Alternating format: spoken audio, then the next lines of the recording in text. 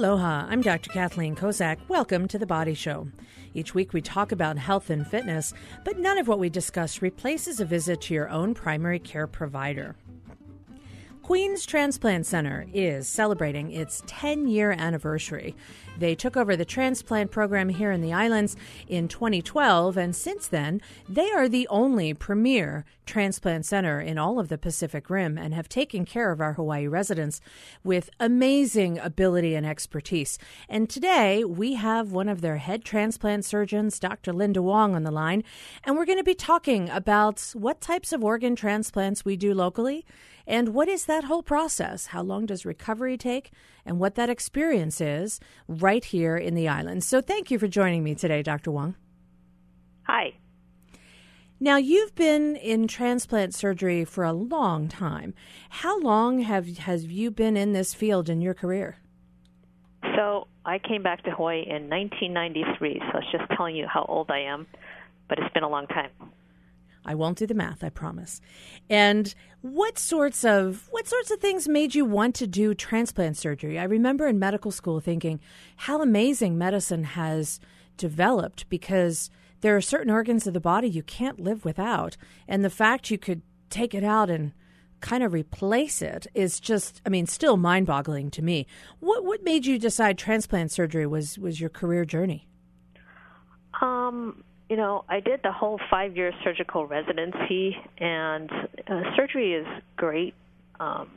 It's a technical experience, and you have the opportunity to cut out cancer and make people better. But transplanting a whole organ was so impactful to the patient.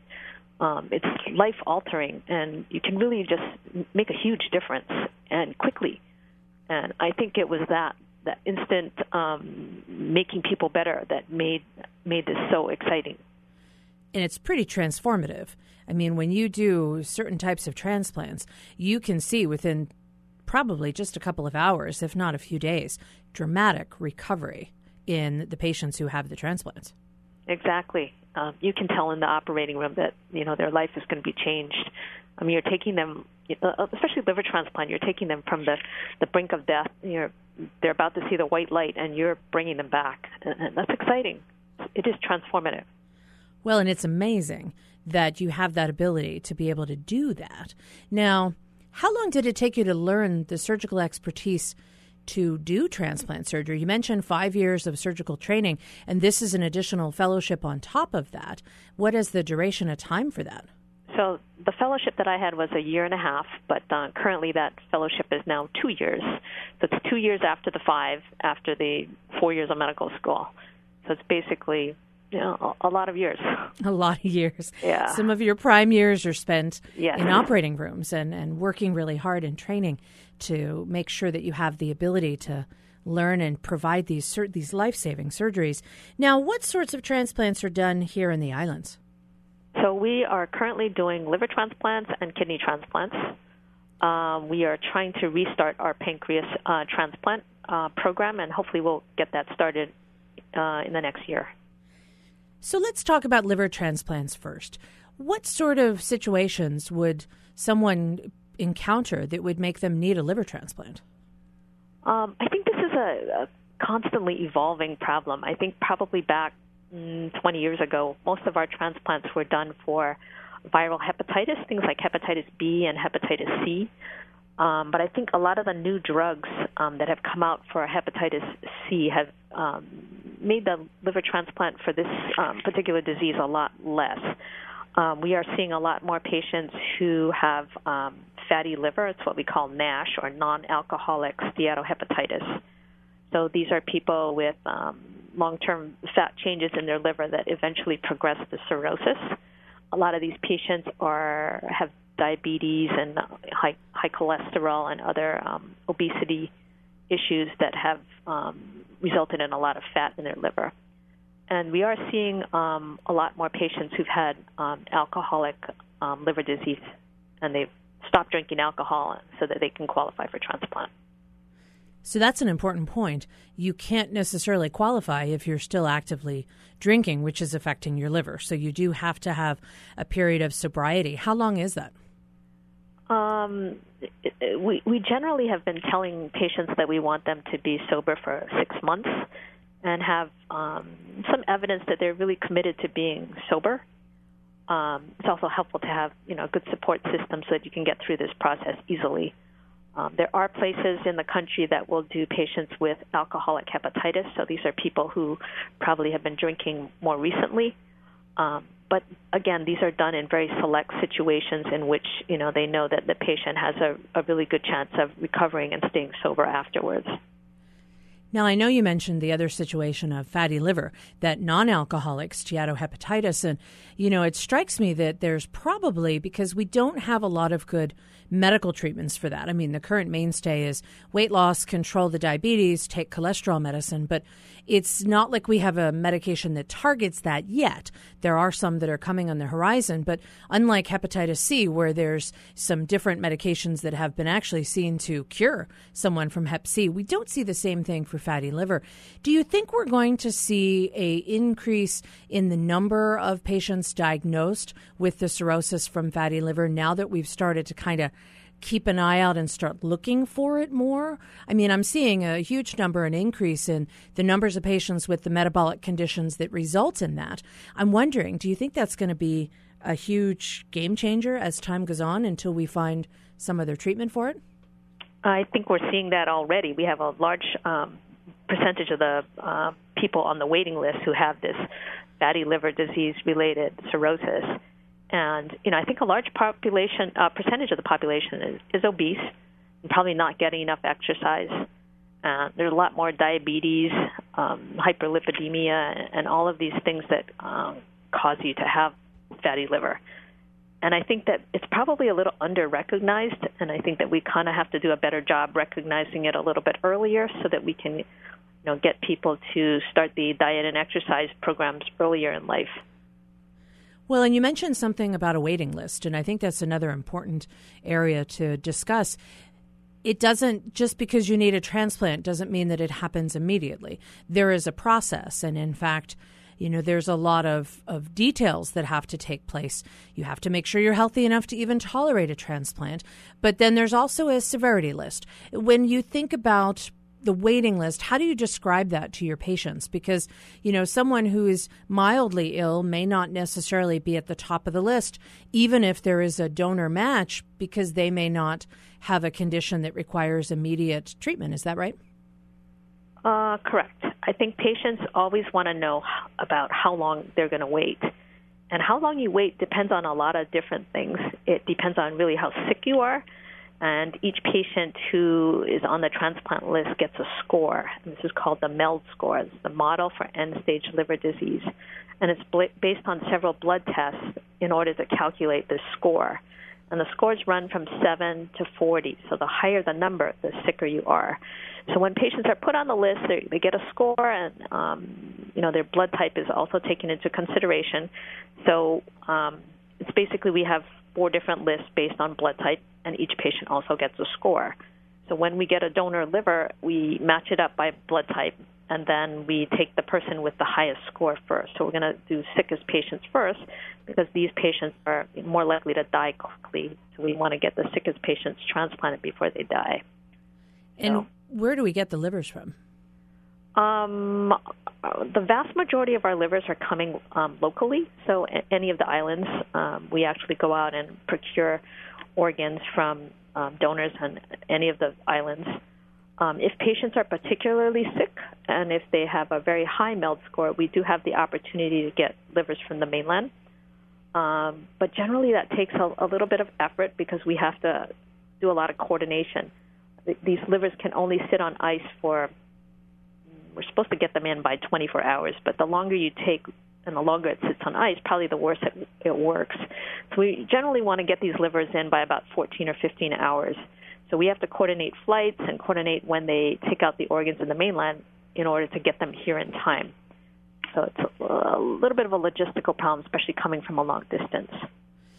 And when you said we get donors directly from our population here, do we do living donors, or are we talking about people who have unfortunately had some sort of accident or they're deceased and they're an organ donor? So or maybe both. We don't do living donor livers here in Hawaii, and a lot of that's far more complicated, and you probably need more staff to do that. I need a little bit more expertise and kind of a bigger team. And I think probably, patients who are interested in that, are better served at a bigger center that does this more often. So we just do deceased donors for liver transplant, and so these are patients who might have had an accident or had a stroke or some sort of unfortunate head injury problem in which they are brain dead and they're not going to survive. They're basically dead but kept alive on machines. And we can take out those organs as long as either they've registered to donate or, family members consent to their donation. I'm Dr. Kathleen Kozak. You're listening to The Body Show. When we come back, we're going to talk about how to know if you're an organ donor or someone you love is. There's an easy way you can check, possibly even on your driver's license. And we're going to continue our discussion with Dr. Linda Wong about the expertise right here in the islands with Queen's Transplant Center in celebration of their 10 years of serving our patients right here at home. We'll be right back. Stay with us. Support for The Body Show comes from the HPR Local Talk Show Fund, which helps Hawaii Public Radio sustain and grow its locally produced talk shows. Mahalo to contributors, Bavarian Motor Experts, and Chaminade University. Welcome back to The Body Show. I'm Dr. Kathleen Kozak, and today I have Dr. Linda Wong on the line, and she is sharing her expertise with decades of experience doing transplants right here in the islands. Right before the break, we were talking a little bit about the types of ways that you actually get a liver if you're on a donor list. And one of the things we talked about is someone who might be an organ donor. Now, Dr. Wong, I have a little sticker on my license that says, I am an organ donor. How else might people know if they or their loved ones are organ donors? You mentioned a registry. Is there something in particular they have to do? So they can go to the website for legacyoflifehawaii.com, and they can register in that way. And if you're registered, then what happens is that if you, for some unfortunate reason, become brain dead, they will look on this registry to see if you're registered. And if not, they will check your driver's license. And these are two ways in which you can kind of, potentially donate sometime. Some unfortunate accident happens. Well, and, we've heard these stories of people who, unfortunately, someone passes away, but their organs are able to be used for someone who's really sick. And with that organ, they may live a long, healthy life. And it's certainly something that, as a member of the medical profession, I feel pretty passionate about, wanting to make sure that should something happen to me, I want to be able to provide that for another individual. I think all of those of us in medicine are probably feel kind of similar about that, and a lot of other folks probably do as well. Now, we've talked a little bit about liver transplants. Let's talk about kidney transplants, because that's something that is another type of transplant for an organ that, for people who have kidney failure, sometimes wind up being given opportunities for dialysis, but that becomes a lifelong commitment of going to a center or doing it at home. Who would qualify for a kidney transplant? So, again, each patient who is on dialysis or who's about to be on dialysis, they are given the opportunity to consider a kidney transplant. We generally have these patients go through an evaluation process, and some of this involves a lot of testing and seeing some physicians as well as the other members of our team. And what we're looking for is we want to make sure that a patient doesn't have any cancer that's widely spread all over the place. We want to make sure that they have a good heart and lungs so that they can stand the anesthesia, that they don't have any active infections, and really that they need a good support system to kind of help them through this process. It's helpful to have a family member or a relative or husband or a friend or somebody that can help you come to the appointments, and somebody to contact in case you're having problems, somebody to help you with the medication. So it's important to have a good support system when you go through this process. So once they have gone through the evaluation process, we decide if they're a good candidate, and if they are, then we can put them on the list. And these are the patients who have the opportunity of maybe one day having this operation and getting off dialysis. Now, dialysis often is the end result of kidney damage that might occur from some pretty common conditions. Diabetes, high blood pressure, there are some rare genetic conditions that do it. Are those the same types of conditions that you often see of the patients who are referred for kidney transplant? Yes, exactly. I think the vast majority of patients that we see have complications of end-stage kidney damage from diabetes and hypertension. Those are probably the two most common causes. We do have some other patients who have things like lupus and, again, some other autoimmune conditions or genetic disorders. But the vast majority are from high blood pressure and diabetes. Now, given the unique ethnic backgrounds of a lot of our residents, do we wind up having some unique requirements when it comes to matching and kidney donors? I think, again, the main match is by blood type. We do also do some other testing. It's called HLA testing. It's more to look at your genes. And ethnicity does play a role in there, but I think that the main thing is the blood type match. There are patients who have certain antibodies or certain chemicals that might react with other genes, and so we kind of test them for those things, and we kind of keep those in mind. And sometimes we find a perfectly matched donor, and those patients probably do a little bit better. Does race depend? Maybe a little bit, probably not as much as blood type. Do we do living kidney donors here in Hawaii? Yes, we do living kidney donors, and I think that's a great thing, and I think those kidneys probably work a little bit better. Well, and it sounds like if somebody's, doing well and they haven't had any unfortunate accident or any troubles, that, they might be able to donate a kidney to a loved one. We do often see that it's mainly relatives that are donating, sort of a family member genetically related, or if it's not genetics, maybe a spouse or someone who has that ability. Yes, I think that it can be anybody who's willing to donate to you, as long as it's a blood type match. If you have a twin sister or a twin brother, that probably works the best because your genes are identical, and you probably don't need to be on anti-rejection medicine.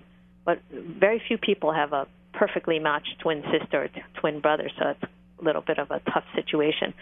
But anybody that has a blood type match is something that can be someone that can be a donor. Now, you mentioned anti-rejection medicine. That's one of the qualifying criteria if you're able to tolerate medication to help you from rejecting the organ. So are there certain situations where someone might not be eligible just because they can't tolerate some of the treatments to help them keep that organ? The vast majority of patients can tolerate these medications. Some of these medicines do increase your chances of getting certain cancers. And if you have an active cancer, then getting these medicines would make your cancer grow back faster. So we generally don't transplant patients who have an active cancer. Also, if you have an active infection, the medicines may make your infection worse. So we have to check things out. And so patients who have active infections or active cancer are not patients that are going to be able to tolerate transplant. I'm Dr. Kathleen Kozak. When we come back, we're going to continue our discussion with Dr. Linda Wong about the recovery process for liver and kidney transplants, and we'll talk a little bit about the hopeful resurgence of pancreas transplants. We'll be right back. Stay with us. Support for The Body Show comes from the HPR Local Talk Show Fund, which helps Hawaii Public Radio sustain and grow its locally produced talk shows. Mahalo to contributor Hastings and Pleadwell, a communication company. Welcome back to The Body Show. I'm Dr. Kathleen Kozak here with Dr. Linda Wong. She is the head of Queens Transplant Center and has decades of experience doing transplants of liver and kidney right here in the islands. And right before the break, we were talking about the idea of donating a kidney to a loved one. Unfortunately, there aren't two of me. I don't have a genetic match. but I suspect some people are pretty happy there's not two of me. But, that is a process. If you have someone who has a similar blood type by, a sibling or someone who needs a kidney transplant, there are some ways that we can do these donations here in the islands. Now, I'm curious, how long is the recovery process, both for the donor and then also for the recipient of a kidney transplant? So the donor, first of all, just to clarify, we put all the donors through an evaluation process as well. We want to make sure that they have two good kidneys because they're going to give one away. So we want to make sure that they can survive with their one kidney that's left. So we do some tests on them, and I think that if you had bad diabetes or bad high blood pressure, we don't want to take out one of your kidneys because you may one day have some kidney problems of your own. So we do test the donor to make sure that they're really healthy and that they'll be able to tolerate having one kidney removed. Now, if they are a good match and they've run through all the tests and everything's okay, then we do the donor operation and the recipient operation on the same day in two separate rooms. So the donor has a kidney removed, and then one surgeon walks next door, and then they put the kidney in and on the recipient next door. The donors typically will stay in the hospital for 1, maybe 2 days, and the recovery is generally pretty good. And most patients do really well, and they probably can return to their life and go back to work and do all the things they used to do, probably in a couple weeks. How about the recipient? So the recipient probably has to stay in the hospital maybe 4 or 5 days. We want to make sure that the kidney is working well, that any pain from the operation is pretty well controlled, that they can tolerate a diet and they can tolerate the medications. That generally takes about 4 or 5 days. Now, you mentioned sometimes you can actually see the recovery in the operating room. So I can only imagine that when that transplanted kidney starts to produce urine, it's sort of an exciting moment that everyone's waiting for. And if someone has previously been on dialysis and they receive a kidney transplant, do they have to go back to dialysis for a while, or does that kidney transplant just start taking over the job immediately? So the vast majority of these kidneys are going to work right in the operating room. Especially the living donors, those kidneys tend to work. As you're putting it in, you can start seeing urine coming out before you can plug in the last urine tube. Some of the kidneys that come from deceased donors are a little bit slow to start, and there's probably maybe 5 to 10% of the patients who might need a dialysis treatment before the kidney starts to work. So the vast majority of patients don't need dialysis after the transplant, but there are a few percent in which kidneys are a little slow, and there's a small percentage in which the kidneys don't work at all. Well, and like you said, transformative. You take somebody who's either previously with a liver situation on the brink of death, or someone with a kidney situation where they're on dialysis or some other type of kidney treatment, and now all of a sudden they're free of that. It's pretty amazing. Now, you mentioned that you want to restart the pancreas transplant program. What sort of people would ever need a pancreas transplant?